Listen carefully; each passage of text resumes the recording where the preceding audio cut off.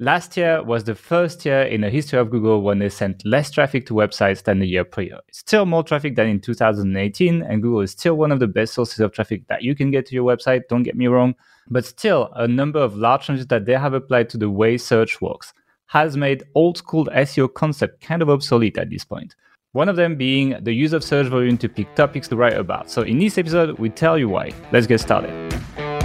Welcome to the Authority Hacker Podcast. No hype, no BS, no censorship. Just real-life online marketing tactics. And now your hosts, Gail Breton and Mark Webster. Hey everyone, welcome back to the Authority Hacker Podcast. At this point, you probably gave up all your New Year resolution already. So I hope, some of them are still surviving. I'm going to start with my classic, how's it going, Mark? How's it going, Mark? It's going great, as always. Thanks for asking, Gail. Actually, at the time at which this episode is released, you are in Bali or something like that. So I guess life's not too bad. Yeah, tough life, tough January. Yeah, okay. I will be in cold Budapest to kind of like hold the ship, like make sure nothing goes crazy. But that is not what we're talking about in this podcast. It's actually going to be like a short and sweet one, but I think it's a very important point that a lot of people need to internalize, which is why we're doing it. It's not complete news, but I think it's quite important to understand how irrelevant search traffic has become in the last 2 years. And it's funny because search volume de facto became like the number one essentially keyword research criteria that a lot of people use to pick keywords to write about, because you're like, well, people are googling this query, let's say 1,000 times a month, and Google returns 10 results, so at least that's how it used to be. And then there is data out there that says, okay, number one gets X number of clicks and like a percentage, and number two gets this, and number three gets this. And so therefore, I can kind of guess like how much traffic I guess. If I, let's say, rank number 3 for this, then is it worth it for me or not? And that was, in my opinion, one of the, I put epitome in the notes. I was quite proud of myself to write that. Epitome of SEO not being an exact science. It's pronounced epitome. Really? Okay. Well, yes. I don't know. In French, you say epitome, so I'll say it that way. Well, when we do our French podcast, we can say epitome then. I guess I'll be talking a lot more than you then. But yeah, okay. Anyway, in my opinion, it was kind of a shitty way of doing things, but it's gotten shittier. And even when Google was like still displaying 10 essentially website links, it was still quite not accurate. First of all, because search volume has always been a yearly average of search volume. So like it would not take into account any kind of seasonality or anything. So, like a lot of niches, if you're in like gardening, for example, you see that like there's a lot of search volume in spring, but like in winter, there's not so much, it dies off, etc. And search volume did not reflect that at all. So people who use search volume pretty much exclusively to pick keywords would be completely blindsided to that. You could use Google Trends to kind of get an idea, but it's not the same data, so it was tricky. The second thing is ads have always eaten search traffic from these keywords anyway. And it's like if you were going for like commercial keywords, there could be 2 or 3 ads above your results. And even if 1,000 people Google it, maybe like 20% of clicks would go to ads or something like that. And that would not make these very accurate. You also rank, like your page doesn't just rank for one keyword, right? You rank for hundreds of keywords. And so it's like, it's the whole idea of focusing on one keyword, it's kind of like opposite to the way search works, where it's kind of like, it's very hard for the human mind to comprehend hundreds of keywords per page, how it ranks, etc. Very hard for any software to comprehend the masses of traffic. What was it, like 2/3 of your traffic comes from keywords that have like less than 10 searches a year or something like that? And then I think there's another stat, like 1/3 of Google searches are totally unique. So the first time they've ever actually been it's only searched 15% now. It's they gave that data. I think it was the CEO of Alphabet of Google, like the Indian guy that I can't remember his name. Sorry, that said that to Congress when he was interrogated like this year or something. So I think it's a bit less now, but still 15% is quite a lot. Yeah, I wish there was a rank tracker that focused on actual landing pages and attached like hundreds of keywords to it. You can kind of get that when you look at the organic keywords for a page in Ahrefs, like you put the page and you go in the organic traffic thing, it works, but like still like it's so like when you focus on just one keyword to your keyword research, it's kind of not accurate already. And that's not counting all the changes Google has made, etc. Yeah, you had something about Google as well, where they combine similar keywords with the different matches, right? I was just looking at an old Moz Whiteboard Friday with Mr. Rand Fishkin himself around this, and he was talking about this exact problem and how the data which AdWords is showing or was showing was actually combined data for very similar queries. So he used this example of like types of light as a query and types of lights, so the plural of it. And types of light would be like a physics query, you know, not infrared, that's heat, but ultraviolet light and all these other ones. And then types of lights would be maybe you're looking to purchase lighting for your home. So there'd be, I don't know, different types of light bulbs or different like ceiling lights or desk lights or whatever. I don't know the specifics, but Google had combined the data for both of those into one result, even though the intent's very, very different. So it's just another like kind of way which this data can get skewed at the source. Yeah, also like it's kind of tricky because Google AdWords, basically, all this stuff comes from AdWords initially, right? Like initially we were checking search volume in AdWords and that was the only place where you could get search volume. Now there's like a lot of tools that give it. But AdWords actually had different types of matches, right? It had like exact match, which would be people typing the exact query. It had phrase match where the query would be included in the query. So let's say exact match would be, let's say I'm going to keep on gardening flower pots. And then phrase match for flower pots would be best flower pots, for example, because flower pots is together in this right order. But if you had best pot for flowers, it would not count as that. It would count as a broad match where every word in the query actually is included in the search query. So like even then it's been quite tricky, and Google is thinking in terms of these terms. And that's also how they match pages in terms of when you search something. So that's why overall it's been quite tricky. And I think that is the reason why there has been a fair amount of pushback on some keyword research tactics, keyword tools, etc. Like the guys at Income School, for example, just don't even use keyword tools at all.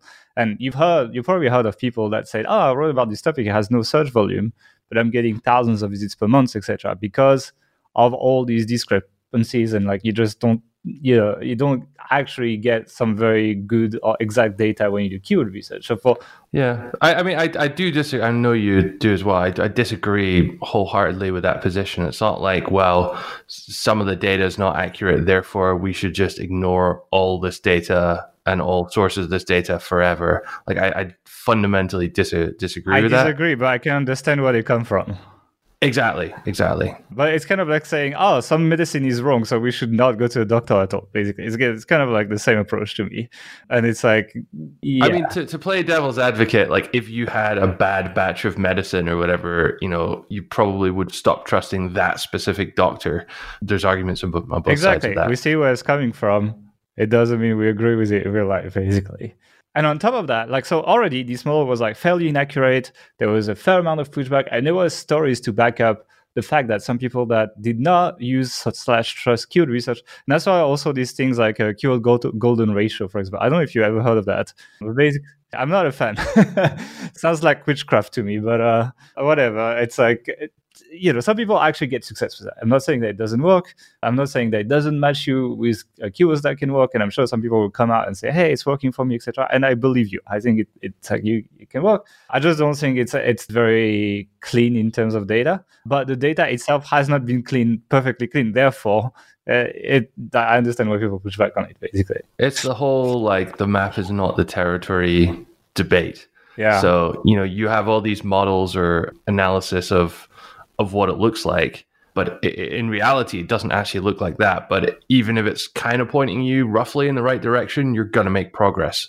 Yeah, which keyword tools also do this. Like all keyword tools do this as well. Just, I would say they're probably a better, more accurate representation of the reality than something like the KGR. Yeah. But that was even like back in the day where essentially Google was 10 blue links with some ads above sometimes. Sometimes you maybe had some local results as well, like kind of Google Maps stuff has been around for a while. And around 80% of search traffic at least was going 80 to, depending on the query, sometimes it was 100%, sometimes there was no ads or anything. 80% of the traffic was going to organic listings / websites ranking. So you could closely match search volume with estimated traffic with the models of click-through rate, right? You could say people click, etc. And even though there's all these subtleties, it was close enough to get an idea. The problem is that this is not what Google looks like today. Especially if you go on like an American IP, or in Europe, we get a little bit less of that. But like when I often go on US VPNs just to get an idea of like the most advanced version of Google and what kind of like they run on their most profitable markets. And it's kind of insane the amount of widgets that there is that alter that model, and like to a point where it's like it makes it irrelevant in my opinion. So first of all, you have feature snippets and the knowledge graph as well. You know, the panel on the right, like let's say you Google someone or something, you get all the information, and the feature snippets try to answer your questions very often. So if you type like how to tie my shoelaces, then you know it will pull an image, and then it will just try give you a bullet point instruction, I guess, in that case on like how to tie your shoelaces. And what that results in is no clicks. And so it's already departing a little bit away from that model of like click-through rate and all that stuff, etc. Then you have the people also ask. It's popping on most queries now, I would say. Like we did that data study. I think it was around 60%, but to be honest, I feel like every time I Google something, I see it. Where essentially it takes questions related to your query. So then if it was like how to tie your shoelaces, it would be how long should your shoelaces be? You know, like should you tie your shoelaces differently if you're left-handed or right-handed, whatever it is. Like there could be these kind of queries or questions, and you click on it, and essentially it generates a feature snippet for that based on the web page, and it gives you a link to that web page below that. That's what it does. And so essentially it does the same thing as feature snippet, except it requires one more action from the user, which is clicking on the exact question, and it explains, gives you a feature snippet, and if you want more, you can click on that page. But many times it will result in no click as well. Then one thing that has been developing a lot in the last updates, in my opinion, is carousels. Carousels, including things like YouTube videos. These are usually like number 1 or 2 position for a lot of queries that are like tutorials, etc., because people do like watching YouTube videos. Products. So if you do like best X for Y, so I was checking in one of the niches that we're working in for that site that we were building, and I saw a lot of like basically you type best product, and it would just like put a list of the products with the names. And when you clicked on it, it actually just Googles the name of the product with a feature snippet on top. So you might either get the information, but also if it just Googles the name of the product, they change the search intent, which means that usually review sites don't show up as high, and it's usually e-commerce sites showing up higher. So like it kind of like screws up a bit affiliate marketing here, in the sense that because it doesn't have that best search intent, then it's different results. And these results are usually buying results directly, not affiliate stuff. So it's kind of redirecting some affiliate traffic to e-commerce, basically. You have places, so, you know, locations. So if I'm Googling, for example, things to do in Budapest, then I'm going to get a carousel on top with like a list of locations. I'm going to click. It's probably going to open in Google Map, or having some kind of like map listing with on the right, I'm going to have some knowledge graph about what this is. Don't need to click either. It works for movies as well. You know, you can actually Google the movie screenings around you, right? So you can say times to see, I don't know what movie is going to be out right now, but like times to see Joker, for example, Star Wars. And it actually is going to pull all the cinema listings around you and the times at which they play it, so that you can pick which cinema you want to go to.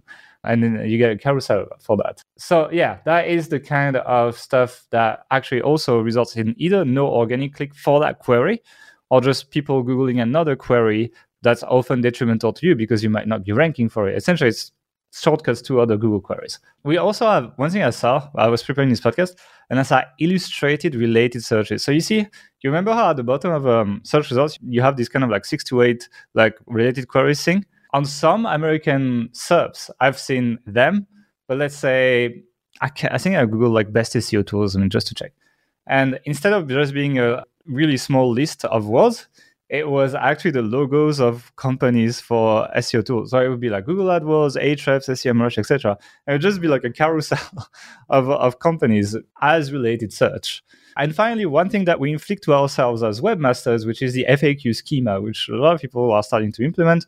Essentially, you can add FAQ to your own page, which gives you more real estate on the page, but it also means that it results in less clicked searches. If you give the answer on the SERP, then people might not click on your results. So sometimes you're actually feeding Google with that data that will give you no click. So I know that people have reported to get more clicks from this FAQ schema, but it kind of like screws everyone else up, basically. Just to throw another spanner into the works as well. So our friend Niall, he has a review site, and he actually had in the Google SERPs like, what's it called when you have like site links type things underneath his site, but they were his affiliate links to the products he was recommending. So essentially people had the option to bypass his site. I mean, he was still getting the ultimate reward of people clicking through to his recommendation, which is good.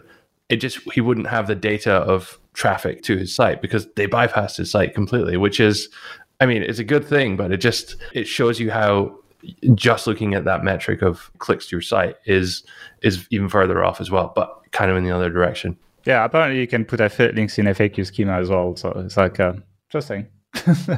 Just dropping this in there. But yeah, but all of this means that essentially like if we go back to that model that we described at the beginning, which is like people Google stuff, there's a model for click-through rate, and that's it. I mean, first of all, the model for click-through rate, you can throw it out the window with like all these new things. And the thing is like Google is generating these SERP layouts on the fly. Like most queries just don't look the same in terms of page structure anymore. And so that means that your thing of like, oh, the first result is going to get 42% of search traffic, and then the second is going to get like 27 or something.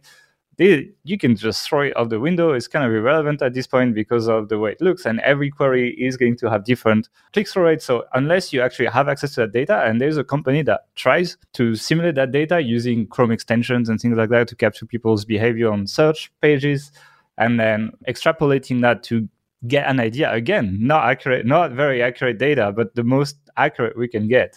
If you don't have access to that data, like forget about any kind of estimation of how much clicks you're going to get for any query, which kind of like messes up with like how much search volume you should do for minimum, etc., etc. But like on top of that, because of all these things, 50% of search queries now result in no clicks in the US, at least in the US. As I said, we have less of these search widgets in Europe, for example. So I do believe that there's still more than 50 searches that probably 50% of searches that result in clicks. But the fun part as well is that let's say you Google like best SEO tools and there's a carousel and you click on the SEMrush thing and then it just Googles SEMrush for you. That counts as a click, right? So that means that 50% of the clicks that are remaining, actually, many of them are to Google properties. So that can be YouTube, that can be Google Maps, that can be another query, like related searches. If you click on people also ask, does that count as a click? I'm not sure how that works, but like I would say probably. And if you click on ads, it's also a click, right? So actually, if you remove all of that, I would say some queries get a lot less than 50% of clicks to organic websites ranking, if you take all of that, which really, really, really messes up with all of that. And I mean, that's something that I think SEOs have kind of started integrating last year more than they have the year before, I'd say. But I'm still shocked to see a lot of like keyword, like I was Googling for like keyword research guides that have been published in the last 3 months, I'm still shocked to see that like the number one metric that is recommended is search volume. So I've got a name and shame here. We actually been recommending them for a while. Mangools, like Keyword Finder, has updated or released a new guide. I'm not sure, since everyone's just updating in November 2019. And there's no mention at all of this. It's just still based on search volume and all of that. And it's the same on like videos I see on YouTube, etc. And like it feels like people still do keyword research like in 2008, And I think it needs to change in your head. And that's why we're doing this episode, even though it's like kind of like I feel like I'm really trying to hammer the point. I'm just gonna anecdotally mention it later on, but I want to point this to a lot of people. And also like when I watch competitors pushing content and I'm checking the query, I'm like, this basically gets no clicks or something, or like there's so much noise on the SERPs that it's not going to help a lot. Yeah, I feel a lot of people still don't apply this, even though they kind of understand. They don't act on it, and they still act like it's 2008. So I think it's time to change.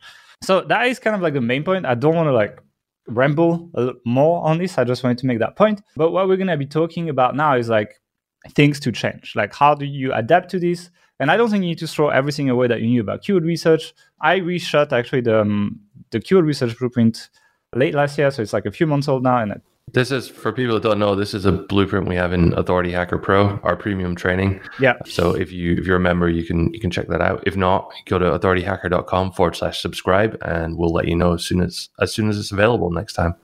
Yeah, it's not right now. There's a few months before we do it, but when we make it available, we'll let you know. So yeah, I've reshot that training and tried to have at this point that I'm making this podcast, but at the same time, not throw everything off. So let's talk about the metrics that I think that you should look at instead of search volume. And my favorite metric for keyword research at this point now is the traffic estimate per page from Ahrefs. Because, we mentioned that a page ranks for hundreds, thousands of keywords, really depends on the reach you get on that page, a lot of keywords, right? And that metric it's kind of like an arbitrary number. Like if they say 1,000, it doesn't mean you're going to get 1,000 visits. It's just a number you get to compare with other pages, right? Let's say I Google a keyword. Let's say I'm going back to best flower pots.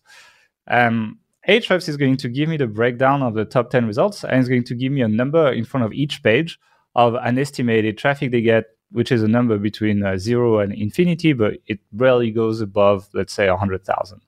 So what it tells me is like, oh, number 1 gets 1,000, number 2 gets 300, and number 4 gets 100, number 5 gets 50 or something. And what it tells me is, first of all, it gives me a drop-off, which is really interesting. For example, like I can see the page that has the featured snippet, how much traffic they get versus the page that doesn't have the featured snippet. And it's a summary of all the keywords that page ranks for. So I'm starting to cluster things in terms of topic, not just keywords. And we try to, attach keywords to that page so that we can rank for most of them, and modeling after the pages that wrote about that topic that have a lot of traffic. So we use that. Actually, Neil Patel is trying to build that metric into Ubersuggest as well. It's not here for every site and every page. So like I was checking on some queries, and it's like, 3 pages had that number and then the others did not. So Ahrefs has had that for a long time as well. So you can see the history and so on. So Ahrefs is still much better at this point. But if you can't afford Ahrefs, or if you don't have it, you might get a glimpse of that inside Ubersuggest, which is free. Pretty impressive for a free tool. Just want to add that. Yeah. It's not there yet, but imagine that over time they might crawl more stuff and kind of like at least have historical data. So even if it's like not the freshest data, it's still kind of interesting to see. So yeah, that's the metric that I personally use when I do keyword research. That's the number one thing that I use. Then the second after that is actually the click data. I mentioned that there's a company called Clickstream that captures that data, but you don't need to go to Clickstream. Actually, Ahrefs and also Ubersuggest actually offer that data. So a 1 free, 1 paid option, right? But one thing I like in Ahrefs that you don't get in Ubersuggest is the clicks per search. So it's interesting as well. The way people search, people assume that people Google stuff and then they get results and they click on one result and that's it. Very often, that's not. Think about yourself Googling stuff, right? You click on a page and it's kind of shit. So you go back and you click on another one and you go back and you click on another one. And Ahrefs captures that data. At least they give that to you from Clickstream. And some queries will have 2-3 clicks per search. So sometimes you have a query, let's say that has 1,000 search volume, that actually generates like 3,000 clicks because people are clicking on multiple results. For example, coupon queries are a good one. Many coupon sites have expired coupons that are shit. Therefore, people try to Google that coupon query and go on one site, doesn't work, go back, go on another site, doesn't work, and do that. And then many coupon queries have like 3, 4, 5, 6. I've seen 9 clicks per search on some queries. So people like that is an example of something that will have a lot of clicks per search. So a coupon query with 1,000 search volume might have 9,000 clicks, right? Now, imagine a query, let's say, I'm going to like, how old is Taylor Swift? Whatever. Let's imagine it also has 1,000 search volume. But the problem is like the featured snippet is going to answer the query. I don't know how old she is. Let's say she's like 31 or something, or 30. I don't know. It's just going to say Taylor Swift 30 years old. And then it's going to have 1,000 search volume and like 10 clicks randomly on like sites around or something. So for the same amount of search volume, you might have a query that generates 9,000 clicks to ranking websites. And you have another query that generates 10 clicks. And that shows you how irrelevant search volume is. Like one query would generate hundreds of times more traffic with the same search volume. So if you base your keyword research on search volume, it makes absolutely no sense at all anymore. And that's why we kind of like don't use this at all. I just use it as like a pre-filter thing, I just like, it's probably one of the first filter I apply and then I look deeper. But yeah, so the second thing we look at is the clicks per search / click data. So that it's quite interesting, the clicks per search as well, because let's say there's like 3 or 4 clicks per search on a query, then that means that you can afford to be lower on the page. So you don't have to be number one because people historically have been going through multiple pages for that query anyway. So you don't have to aim to be number one. You can aim to be 3, 4 and still get a decent amount of search traffic. And I think that's the kind of like opportunities that SEOs don't really think too much about. Whereas if a query only has like 1.02 clicks per search, for example, like you get that kind of number, then that means that most of the time the top 2 results are going to snag all the traffic. And you will see it through the traffic data. Yeah, so it tells you it's really worth fighting for in that case.